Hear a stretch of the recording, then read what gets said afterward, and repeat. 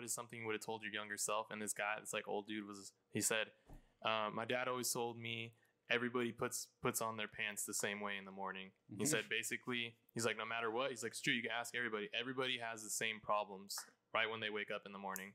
And I don't know, I was just like, that's a funny way to put it, but it's like true. It's like, we all got to do it. Everybody somehow has a problem. And, the best of us learn and are inspired by these laws, while many of us succumb to them. And so which are you? That's the one I put down.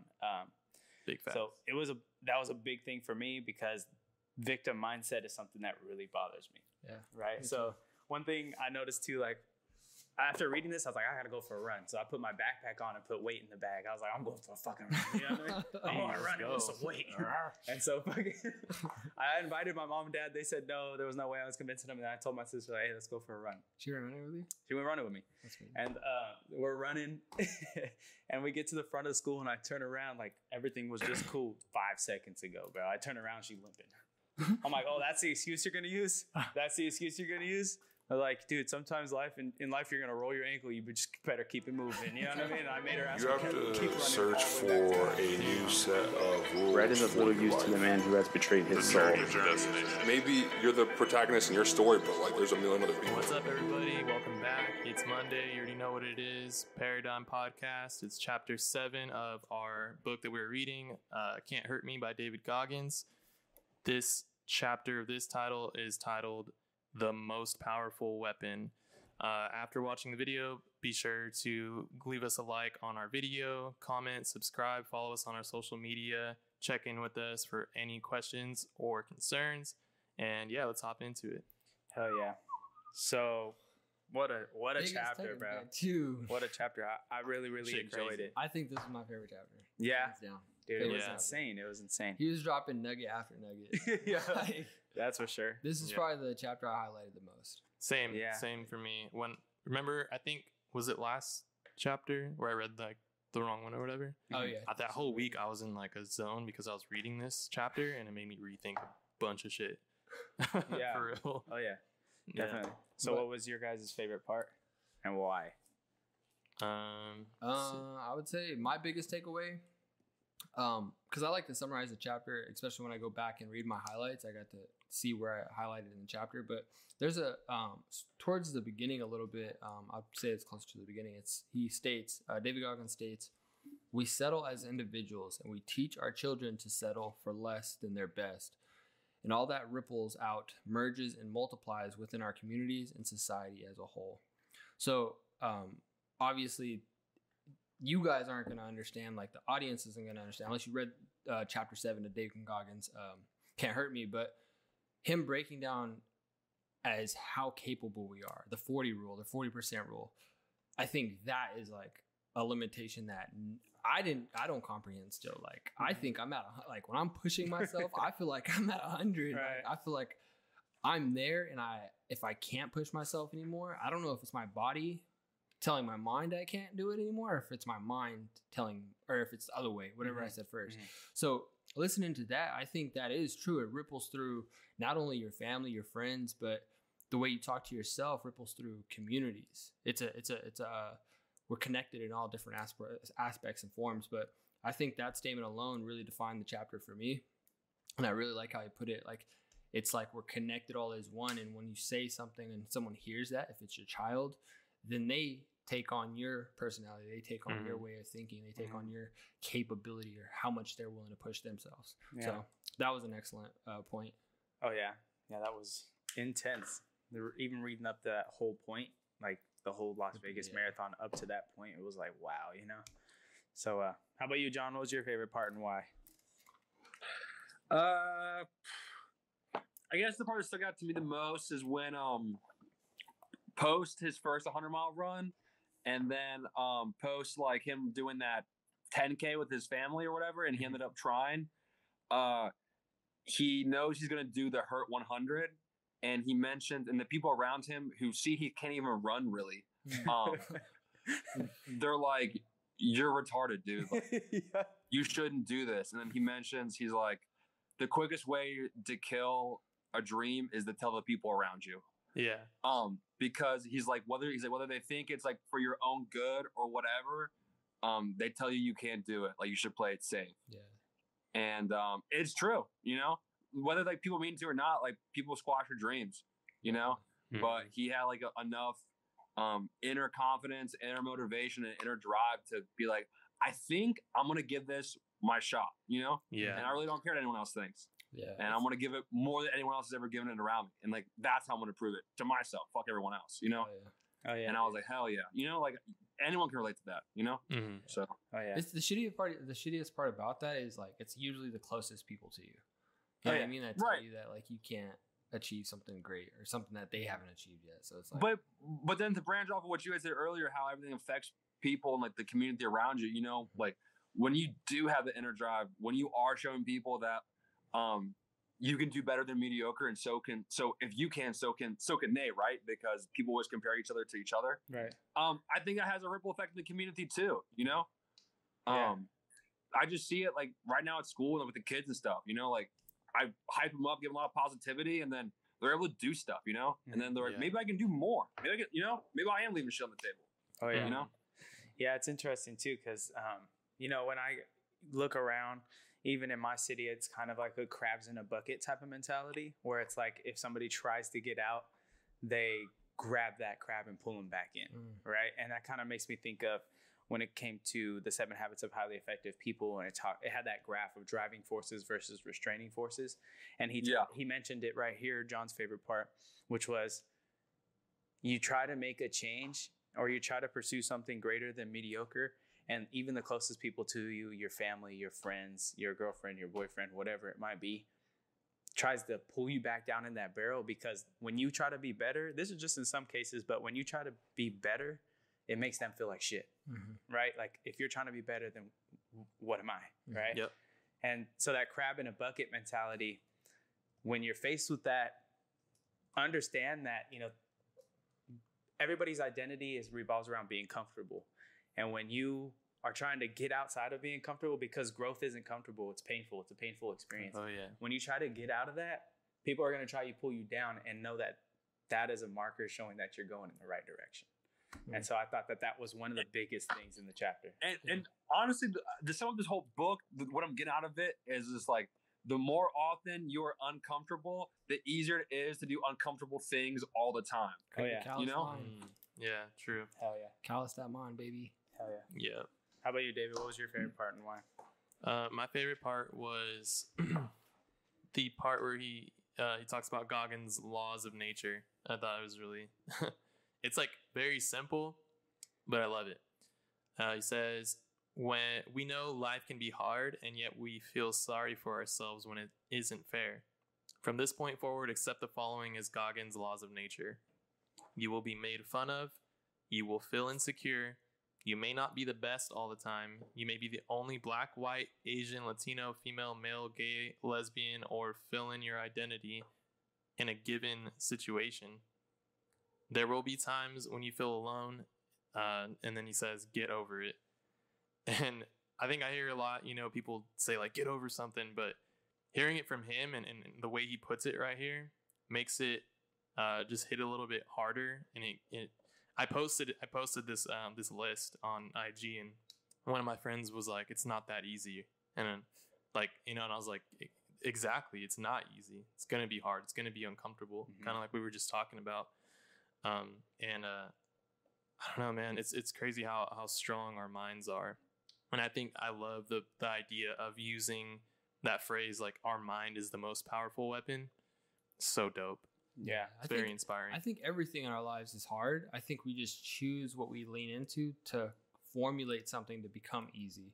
So if you formulate something to become easy real fast, and then you kind of get comfortable and you get stuck in that way of taking the easy road, then it's harder to find that harder road. Like referring to your friend, I'm not saying everything is easy, but I think everything is hard. Everything is. Oh yeah. It should put us in that comfortable situation. I would disagree, dude. What's harder, making dinner or going to McDonald's?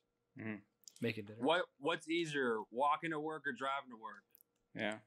What, you know, I don't know. Like, there's tons of things that are easy. That's why people aren't great. Like, that's why people are fat. You know, like, it's like less friction. Yeah, it's easier to go down the hill than up it. Yeah. Right? I mean, it's easier to be like, all right, what do you want to do tonight? Go hit the gym or do some drugs? Yeah. You know, it's easier to be like, I want to do some drugs. Yeah. You But know? we Or choose that. even girls, like try to go like, you know, go out and act with girls. What's easier? Never trying or staying in your apartment, or like trying to go send it, you know, Yeah. like one's definitely uncomfortable and it's the Yeah. one trying to talk to the girls. Right. Yeah, I would say that too. Like, I think, I forget who breaks it down, but he's like, when it's so much easier to go down the hill, just roll down the hill than it is to get back up and hike back up it. You know, I think there's a lot of things that are easy in life, but when you're doing those, are you building something or are you just kind of destroying something? Jocko Willink kind of put that into perspective for me. Chocolate Yeah, Williams, he's a another crazy animal, too. dude. That's another crazy guy. Right. And I was actually listening to one of his videos today, and it was like, every single second you're doing something, you're either, you know, they say Rome wasn't built in a day, but it also wasn't destroyed in a day, right? Either you maximize every second by building something, or you lose every second because it's being destroyed, right? So maximize every second to your best ability and understand that you're building something or you're destroying something, right? With the little split decisions you make every single day. So I'm going to kind of go off of what you said. My favorite part was David's, you know, his rules for life, his laws, I would say. Yeah, I added those to my affirmations on my whiteboard. Oh, yeah. And the reason why I put is like, these are things every single person ever has gone through, right? You can hear somebody say, you know, I'm the only white person in my classroom. I'm the only Latino person in my classroom. I'm the only black person in my classroom. Well, I mean, I was the only person that had my own little demographic in school. You know what I mean? There's somebody who's gay they're the only gay person at work. That's not a good enough excuse to not be great and pursue greatness, right? And if you are using that as an excuse, I mean, it might hurt, but like, get the fuck over it, bro. Like, straight up, like. Yeah, I saw a TikTok today and thought it was a funny story. They asked a bunch of people, what is something you would have told your younger self? And this guy, this like old dude, he said, my dad always told me everybody puts on their pants the same way in the morning. He said, basically, he's like, no matter what, he's like, it's true, you can ask everybody. Everybody has the same problems right when they wake up in the morning. And I don't know, I was just like, that's a funny way to put it, but it's like true. It's like, we all got to do it. Everybody somehow has a problem, and you know, the best of us learn and are inspired by these laws, while many of us succumb to them. And so, which are you? You know, that's the one I put down.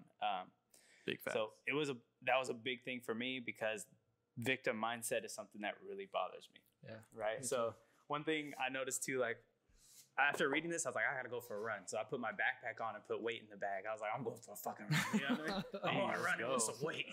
And so I invited my mom and dad. They said no, there was no way I was convincing them. And I told my sister, hey, let's go for a run. She ran running with you? She went running with me. That's good. And we're running, and we get to the front of the school, and I turn around like everything was just cool 5 seconds ago, bro. I turn around, she limping.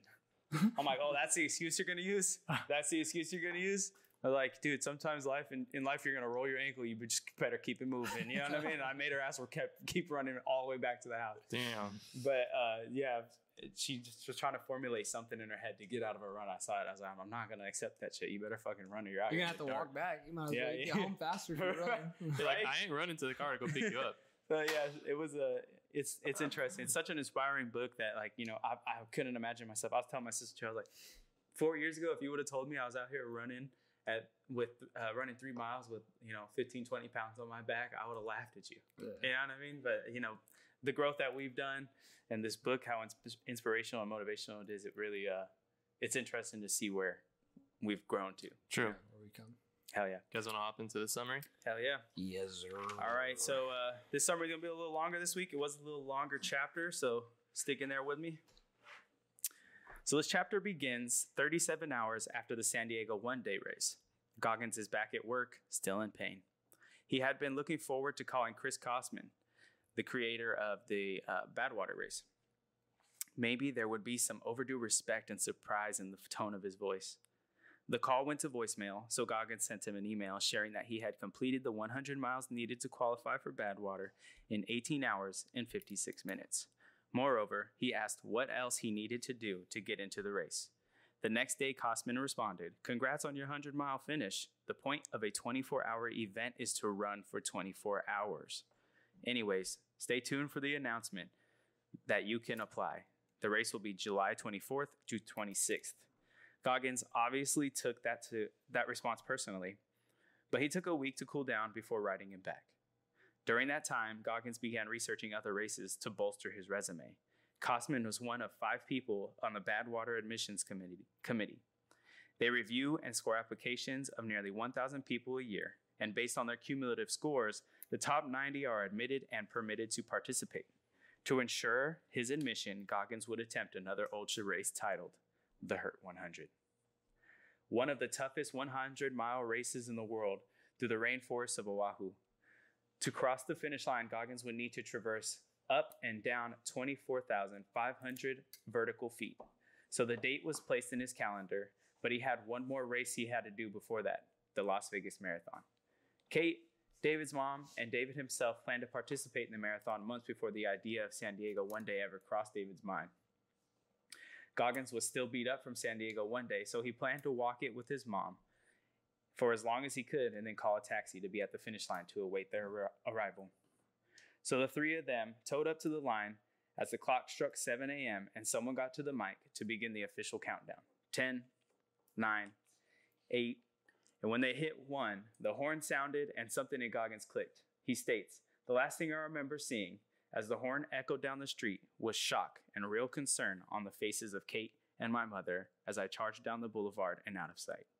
The residual pain from the San Diego one day was still very real until adrenaline kicked in approximately a quarter mile in. Goggins arrived at the halfway point, 13 miles, and saw the official clock, 1 hour, 35 minutes, and 55 seconds. With that time, he was in the hunt to qualify for the Boston Marathon. In order to do that, he'd have to finish the race in under 3 hours, 10 minutes, and 59 seconds. It wasn't going to be easy. Goggins had ridden an adrenaline rush for the first 13 miles, but felt every bit of pain running the last 13. And at mile 18, Goggins hit a wall. He shares, "My legs felt like I was running in deep Saharan sand. I needed to stop and take a break, but I refused, and 2 hard miles later, I felt rejuvenated. I reached the next clock at mile 22. I was still in the hunt for Boston, though I'd fallen 30 seconds off of my pace. And to qualify, the next 4 miles would have to be my very best. Goggins dug deep and ran his last 2 miles at a sub-7 pace and finished the race at a little over 3 hours, 8 minutes, qualifying for Boston. As he sat awaiting his wife and mother, he contemplated a question he couldn't shake. What am I capable of? First Buds, then San Diego one day, now the Las Vegas Marathon, at an elite pace when he had no business even walking a mile? What am I capable of? Rang true." Goggins continues, "I couldn't answer that question, but as I looked around the finish line that day and considered what I'd accomplished, it became clear. We are all leaving a lot more on the table without realizing it. We are habitually settling for less than our best at work, in school, in our relationships, and on the playing field or race course. We settle as individuals, and we teach our children to settle for less than their best. And all of that ripples out, merges, and multiplies within our communities and society as a whole. In that moment, the cost of missing out on so much excellence in this eternally fucked up world felt incalculable to me, and it still does. I haven't stopped thinking about it since." Within a few days, Goggins had bounced back to his new normal, dealing with the same serious yet tolerable pain of the San Diego one day. All the aches were still there, but Goggins needed to start training or he'd burn out on the Hurt 100, and there would be no Badwater. Research led him to understanding that in order to run ultras, running 100 miles a week was necessary, and he had a month to train and prepare before race day. January 14th, Goggins began running the 16-mile distance to work at least 3 times a week. Sometimes he'd run home, to and from on Saturdays. Sometimes he'd run home, and on Fridays he added a ruck run into the mix. These ruck runs had a rucksack with 2 25-pound weights inside and a distance of up to 20 miles to cover. The first week of training, Goggins ran 77 miles. The following week, 109 miles. The next week, 111.5 miles. He followed his big week with a taper before his race with a 56.5-mile week. He and his wife, Kate, then flew to Honolulu a few days early and stayed at Haleakala. Goggins had studied the maps, but hadn't seen them in person, so he drove over to the Hawaiian Nature Center and stared into the forest-covered mountains. The Hurt 100 was a 20-mile course, of which only a slim slice of those who start the race finish all 5 laps. The day of the race, he started strong and felt great, But not long into it, he knew he was facing a monster course. It wasn't for the elevation or distance either. It was because of all the rocks and roots and his camelback breaking that brought it into the foreground. After completing his second lap, his wife Kate was waiting for him after enjoying a relaxing day at Waikiki Beach. She watched as he materialized from the forest like a zombie from The Walking Dead. He sat and guzzled as much water as he could and learned that word had gotten around that this was his first trail race. Once he started again, he ran with a guy named Luis Escobar, who asked him some questions. So it's your first trail race. You really picked the wrong. I know. I'm a fucking idiot. I've heard that a lot today, replied Goggins. That's okay. We're all a bunch of idiots out here, man, said Escobar as he handed Goggins a bottle of water. Take this. I heard about your camelback. Ultras are a constant dance between competition and camaraderie. Everyone is racing the clock and each other, but they all want each other to make it. They were in it alone, together, and Escobar was right. They were a couple of fucking idiots. Goggins continued his race through the grueling conditions of the Hurt 100. Goggins then introduces some interesting ideas. So on page 209, he says, I'm sure you can tell that it doesn't take much for me to become obsessed. Some criticize my level of passion, but I'm not down with the prevailing mentalities that tend to dominate American society these days. The ones that tell us to go with the flow or invite us to learn how to get more with less effort. Fuck that shortcut bullshit. The reason I embrace my own obsessions and demand and desire more for myself is because I've learned that it's only when I push myself beyond pain and suffering, past my perceived limitations, that I am capable of accomplishing more, physically and mentally. The human body is like a stock car. We may look different on the outside, but under the hood, we all have huge reservoirs of potential and a governor impeding us from reaching our maximum velocity. In a car, the governor limits the flow of fuel and air so it doesn't burn too hot, which places a ceiling on performance. Our governor is buried deep in our minds, intertwined with our very identity. It knows what and who we love and hate. It's read our whole life story and forms the way we see ourselves and how we'd like to be seen. But here's the thing. It doesn't have absolute control. Unlike the governor in an engine, ours can only stop us when we buy into the bullshit and agree to quit. Sadly, most of us give up when we've only given around 40% of our maximum effort. Even when we feel like we've reached our absolute limit, we still have 60% more to give. That's the governor in action. Once you know that to be true, it's simply a matter of stretching your pain tolerance, letting go of your identity and all your self-limiting stories so you can get to 60%, then 80% and beyond without giving up. I call this the 40% rule. And it's the reason it's so powerful is that if you follow it, you will unlock your mind to new levels of performance and excellence in sports and in life. The 40% rule can be applied to everything we do because in life, almost nothing will turn out exactly as we hope. There are always challenges, and whether we are at work, school, or feeling tested within our most intimate and important relationships, we will all be tempted to walk away from commitments, give up on our goals and dreams, and sell our own happiness short at some point because we feel empty, like we have no more to give, when we haven't tapped us even half of our treasure buried deep in our minds. I know how it feels to be approaching an energetic dead end. I've been there too many times to count. I understand the temptation to sell short, but I also know that impulse is driven by mind's desire for comfort, and it's not telling you the truth. It's your identity trying to find sanctuary and help you not to grow. Which brings us to Goggins' laws of nature.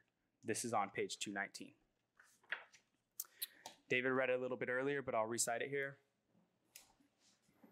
Goggins' laws of nature. You will be made fun of. You will feel insecure. You may not be the best all the time. You may be the only black, white, Asian, Latino, female, male, gay, lesbian, or fill in your identity here in any given situation. There will be times when you feel alone. Get over it. Our minds are fucking strong. They are our most powerful weapon, but we have stopped using them. We have access to so many more resources today than ever before, and yet we are so much less capable than those who came before us. If you want to be one of the few to defy those trends in our ever-softening society, you will have to be willing to go to war with yourself and create a whole new identity, which requires an open mind. It's funny. Being open-minded is often tagged as a new age or soft idea. Fuck that. Being open-minded enough to find a way is old school. It's what knuckle draggers do, and it's exactly what I did. By the time Goggins towed up to the line for Badwater at 6 a.m. on July 22nd, 2006, he moved his governor to 80%. Goggins states, "You know what that guaranteed me? Jack fucking shit." Goggins started out at 6 a.m. and paced with Akos Konya, the first 17 miles, which David recalls as a bad call. At mile 26, Akos put some distance between Goggins and himself, and David started to realize that he went out way too fast. He reached the mile 42 at 1:31 p.m., a full hour after Akos. Goggins was on the course for 7.5 hours and was almost exclusively walking by then. He hiked the entire 18-mile climb to Town Pass, and as predicted, the sun was setting as he crested the 4,850 foot. He stuck to his script and ran the entire 9-mile descent. The sun began to rise, and a swarm of runners began to materialize at mile 110. But he didn't see any of them until mile 122 when his wife pulled up alongside Goggins and shared the news. "Scott Jurek is 2 miles behind you." With Jurek on the hunt, Goggins was inspired to give everything he had as he turned onto Whitney Portal Road and started the final 13-mile climb. Finally, at mile 128, on the steepest part of the steepest road, Jurek was on his heels. Goggins got out of the way and cheered him on. Inspired by Jurek, Goggins ran most of the final 7 miles, and after 30 hours, 18 minutes, and 54 seconds of running, hiking, sweating, and suffering, Goggins snapped the tape at the finish line. 90 runners completed that race in 2006, and Goggins finished in 5th, honoring SBG's email to Kosman so long ago, ensuring ensuring David would finish in the top 10%. During his finishing interview, a cool breeze resulted in treason whispered in his ear. I closed my eyes, and I saw Jurek Olsen, Akos, and Karl Metzler. All of them had something I didn't. They understood how to drain every last drop and put themselves into a position to win the world's most difficult races, and it was time to seek out that feeling for myself. I'd prepare like a man. I knew myself and the terrain. I stayed ahead of my quitting mind, answered the simple questions, and stayed in the race, but there was one more thing to be done. There was still something higher for me to rise to. A cool breeze rustled the trees, dried the sweat from my skin, and soothed my aching bones. It whispered in my ear and shared a secret, which echoed in my brain like a drum beat that wouldn't stop. There is no finish line, Goggins. There is no finish line. This brings us to challenge number 7. Phenomenal summary. Gotta give it to you. That was fantastic. Fantastic. All right, challenge 7. Let's get into it. The main objective here is to slowly start to remove that governor from your brain. First, a quick reminder of how this process works. In 1999, when I weighed 297 pounds, my first run was at a quarter mile. Fast forward to 2007, I ran 205 miles in 39 hours, non-stop. I didn't get there overnight, and I don't expect you to either. Your job is to push past your normal stopping point. Whether you are running on a treadmill or doing a set of push-ups, get to a point where you are so tired and in pain that your mind is begging you to stop. Then push to 5 to 10% further. If the most push-ups you have ever done is 100 in a workout, do 105 or 110. If you normally run 30 miles each week, run 10% more next week. This gradually ramp up will help prevent injury and allow your body and mind to slowly adapt to your new workload. It also resets your baseline, which is important because you're about to increase your workload another 5 to 10% to the following week, the week after that. There is so much pain and suffering involved in physical challenges that it's the best training to take command of your own inner dialogue and the newfound mental strength and confidence you gain by continuing to push yourself physically will carry over to the other aspects in your life. You will realize that if you were underperforming in your physical challenges, there's a good chance you are underperforming at school and work too. The bottom line is that life is one big mind game.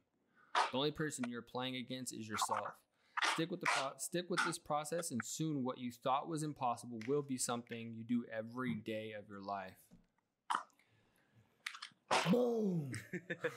All right. So what we decided to do is talk about one past experience that pushed our mental governor and one future goal we have that will push our mental governor as well.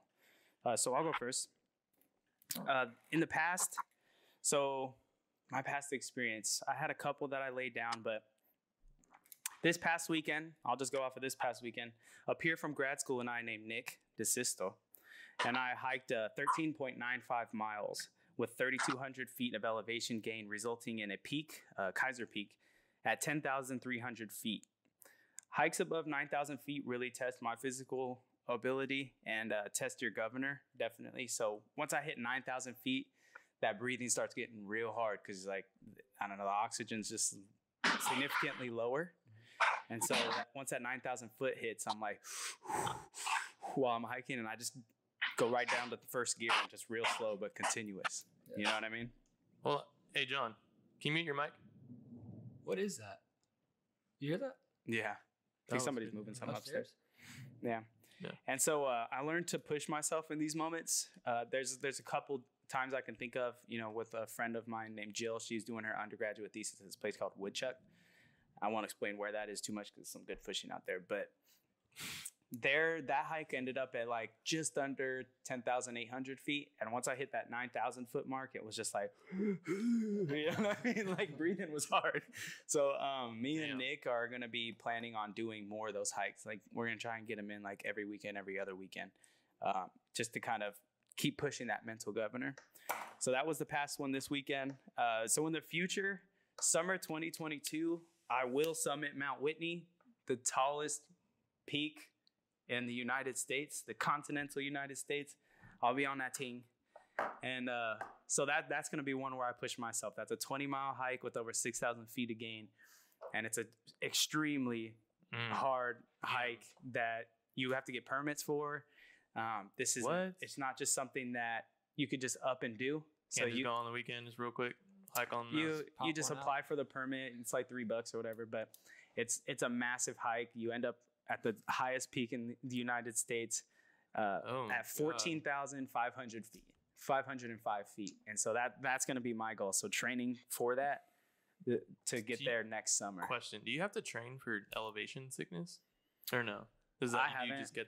You haven't got that? No, because when I feel like, because what it is like I get a blood pumping and you can like hear it. It's just like fatigue faster.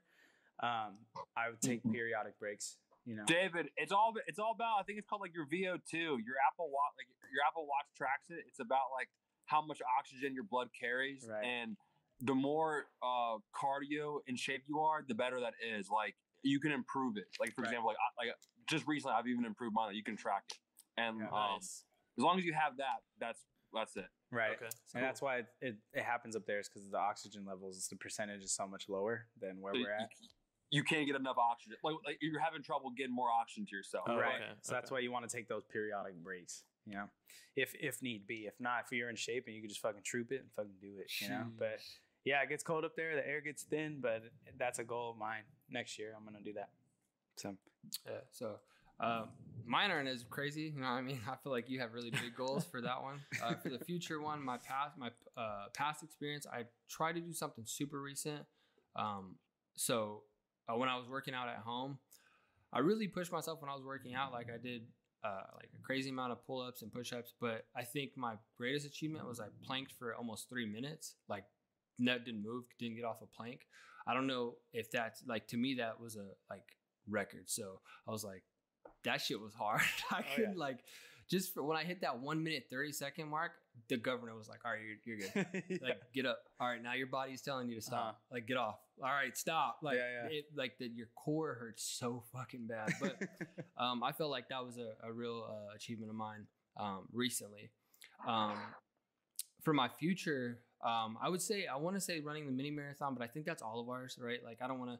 I would say for my trading career, though, I would say learning and understanding fundamentals. That's one thing that I do not understand. Like how John just broke down the company that he's looking into. That's sort of like fundamentals. It's like research around what's going on in reality, rather than like looking at the charts and like telling one thing. I see. So that's one thing that I'm like a newbie at. I don't know anything about how to read news and what affects what or what correlates. So I think that's going to be like a real challenge for me because it's going to test me like how the charts tested me when I first started.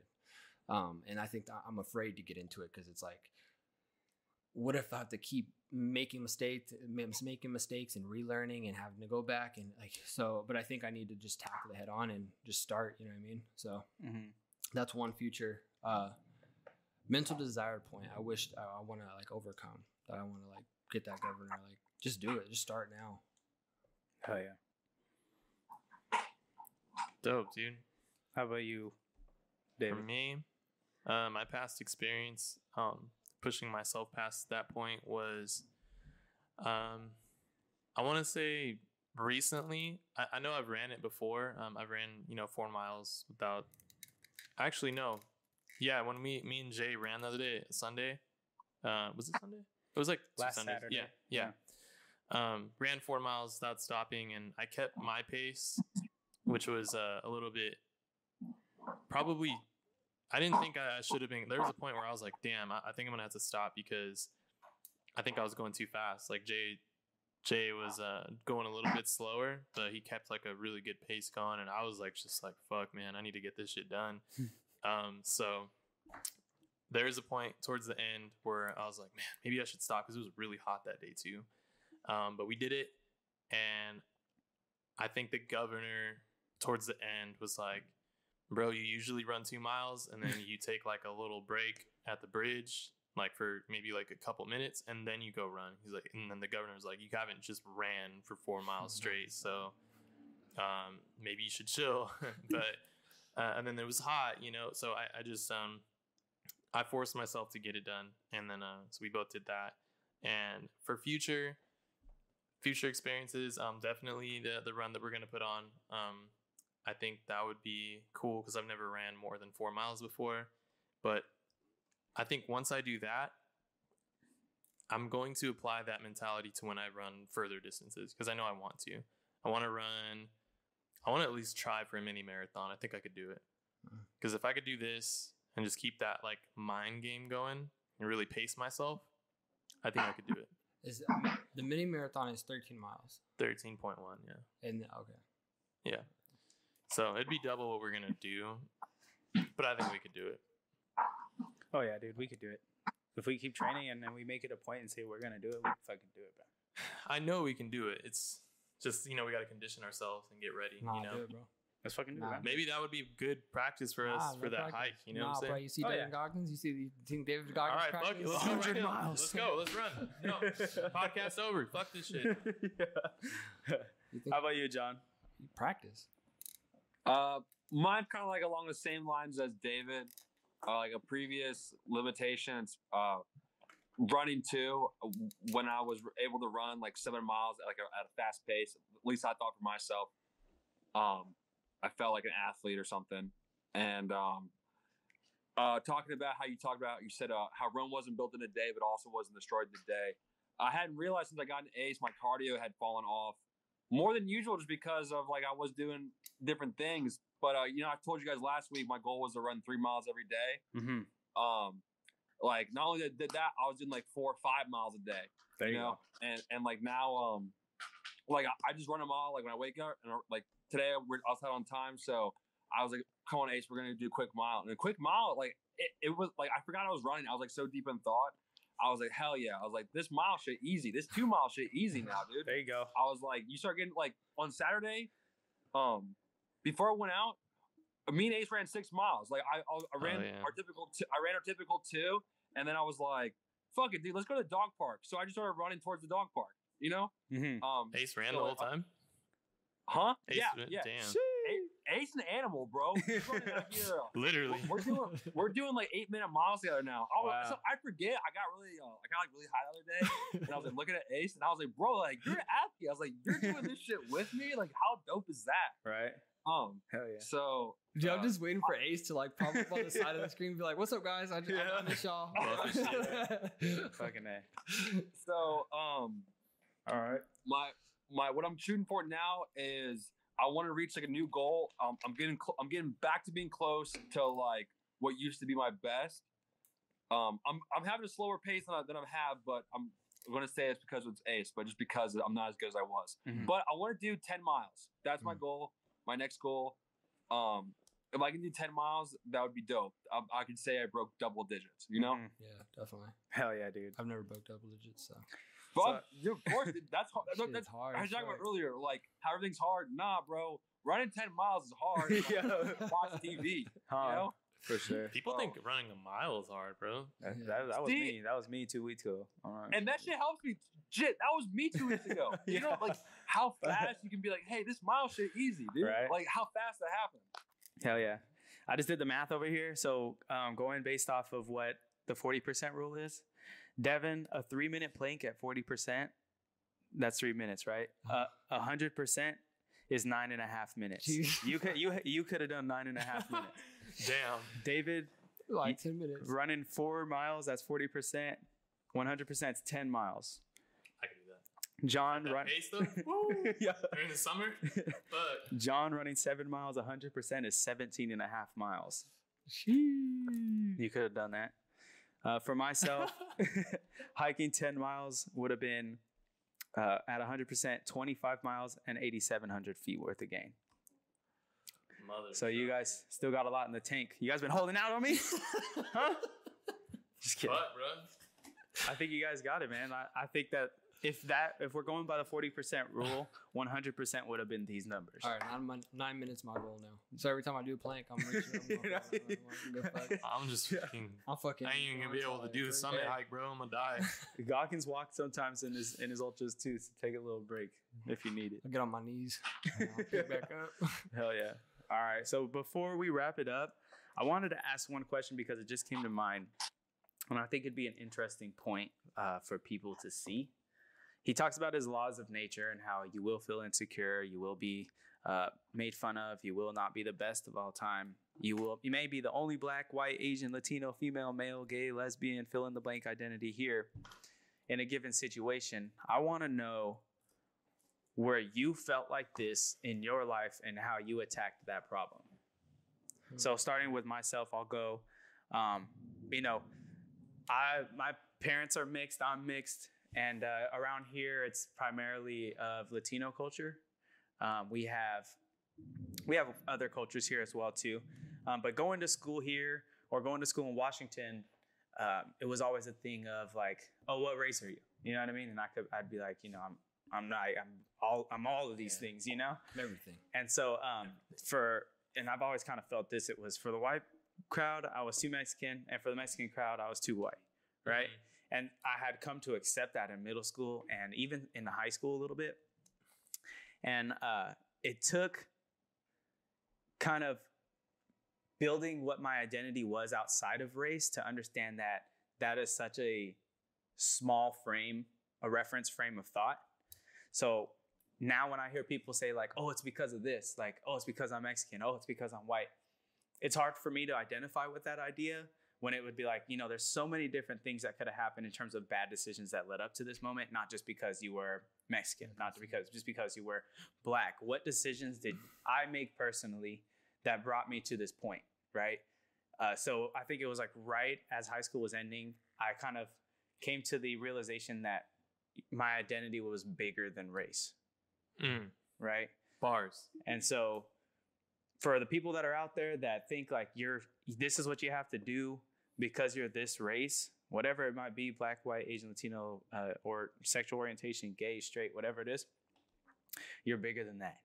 You're more than that. Your identity isn't just that.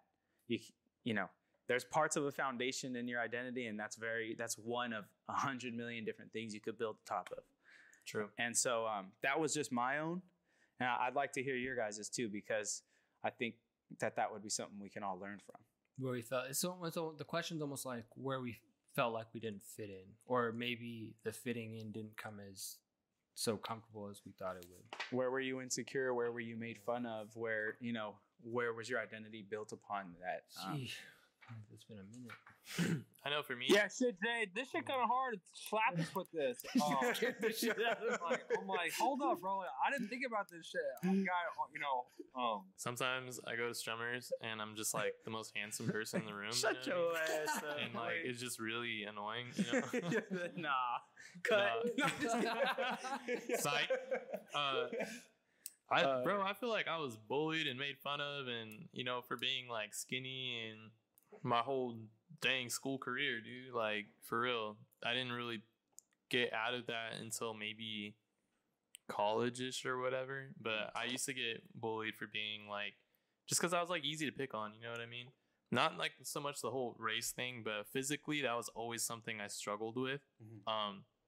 And yeah, man, I felt really it almost felt like life wasn't fair. It was just like, man, why am I like this? Like, blah, blah, blah. But and you identified with it? Oh yeah. Yeah. Oh yeah. Only until I kind of forced myself to work out and tap into that pain. You know what I mean? I think we talked about that recently, or one of the chapters was using your pain and giving it like a face and going off of that. Got out of that for sure.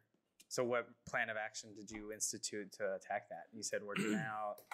To attack that, first, I had to be comfortable with just like, not even be comfortable. I think I just had to like face myself and like look in the mirror and like really like work out. Sometimes I go to the gym and I like stare at my skinny self in the mirror while I'm working out. I'm like, fuck you, Okay. Going off. And that was my plan of action. Yeah, plan of action. And then going to the gym, sticking to a routine and going when I didn't feel like it. There you go. Hell yeah. All right. You guys? It could be something super brief. I don't know. You got one, John? I'll just go super quick. I don't know. Picking a career, post high school, where I'm from, it's kind of an affluent area. 95% of kids go to college, just on principle, whether they're smart or they want to. It just like it's the social norm. I didn't go. I decided to be a welder just because I thought it was interesting. And it made me feel insecure at some points because people love this like compare each other, and they're like, "Oh, you're not going to college, whatever." Like my own peers. Yeah. But then on the flip side, I wasn't like the typical welder guy. Like I'm not like a white redneck. Yeah. So I didn't necessarily fit in with the welder crowd either, But it all didn't fucking matter because I wasn't a normal welder guy. Like I was able to succeed in my career better, True. And because I picked the path that most of my peers didn't, I had to think a funner experience, Yeah. And it all worked out. So that's a good one. Nice. I think in those, I felt insecure or uncomfortable, but ended up being okay. Hell yeah, dude. That's dope. I would say I identify with not being able to fit in with specific groups. Kind of like you can mix and mingle with all sorts of ethnicities, but some people will like, oh, you're not too this for that. Like you're not too black to hang out with us, or you're not too white. Like you're too black to hang out with the white people. You're too white to hang out with the black. And it's like, cool. Then I'll go find the people that are all mixed because I was so easily like skateboarding. I think really brought that out of me. Is like I had to make friends in skateboarding because like you go to the skate park by yourself, like you're damn near looked at like, bro, who is this kid? Like, especially when you go to do a trick and someone just did it and you go do it right after them. It's like there's like a sort of like a tension. Yeah. So it's always good to make friends and just talk to people. And I had to do that my whole life as a child, but I think I dealt with the same thing. Like, and I think as an adult, I've identified that, and it's like it doesn't bother me now. It's like I don't identify myself. So if you identify me, then that's your personal issue. Isn't that what's great about like activities? That's why for guys, like an activity can bring uncommon people together, right? Yeah. Respect. They go, oh, I respect what you just did. I don't give a shit about anything else. But you can kickflip. Yeah. Like you can skate. Like you can weld. You can play football. Like people on football team, they can be mad racist, but like. They have like this brotherly football bond, right? And like people overcome that stuff, right? Because they respect what they see and what they care about. Yeah, hell yeah, definitely understand that. That's a great point. And I think about people that their whole identity is their race, and it's like, bro, like you're fucking boring. You know what I mean? Like you got to be more than that, man. You got to be more than that. And so, well, normally if their identity is their whole race, they're pretty insecure because like, that's your identity, just like wrapped up in that, wrapped up in that. That's pretty, like. You were just given that by chance, right? I think the society we're moving towards is more comforting for people to like open up and be themselves. Yeah, because I think everything is more opening. But I think that at least children still deal with that, like ethnicity or religion or especially now. Like, like how Whatever hard it's pumped specific, and like, stuff like that. yeah. Not So- not even people that's like their identity. People who like judge people because of Oh, their identity. yeah, Even though- You know what I'm saying? Like Yeah. those people. I'm like that's what the judgment That's all comes you from. see, Like, yeah. like yeah. they can't even control that shit. You know, Right. like Yeah. Right, seriously. So I thank you guys for sharing those. I know a lot of people can relate to some of these things. You know, John's was really interesting that he chose career. You chose physique. Race was one that we chose. It's a bunch of different things you can choose too. And you know, it's just really interesting. You can come at it from any different angle and let us know what you think. You know, what were you insecure about? If you're willing to share that, how did you attack it? Are you the only in whatever you're doing? How are you dealing with that? Let us know how you're attacking that situation. We want to be inspired, just like everybody else. And so with that, I'm going to take us out. Thank you so much for watching. We always appreciate you guys tuning in. We know we're building. John's over there in Virginia. We're still making it happen. We miss him every day. So make sure you guys tune into the next episode. Subscribe to the channel. Like the video. Leave us some feedback Put down some below comments in the Fucking comment section. And follow us on all our social media platforms. They'll be down in the description below. And never, ever forget the work you put in now. Bread is of little use to the man who has betrayed his soul. Maybe you're the protagonist in your story, but like there's a million other people.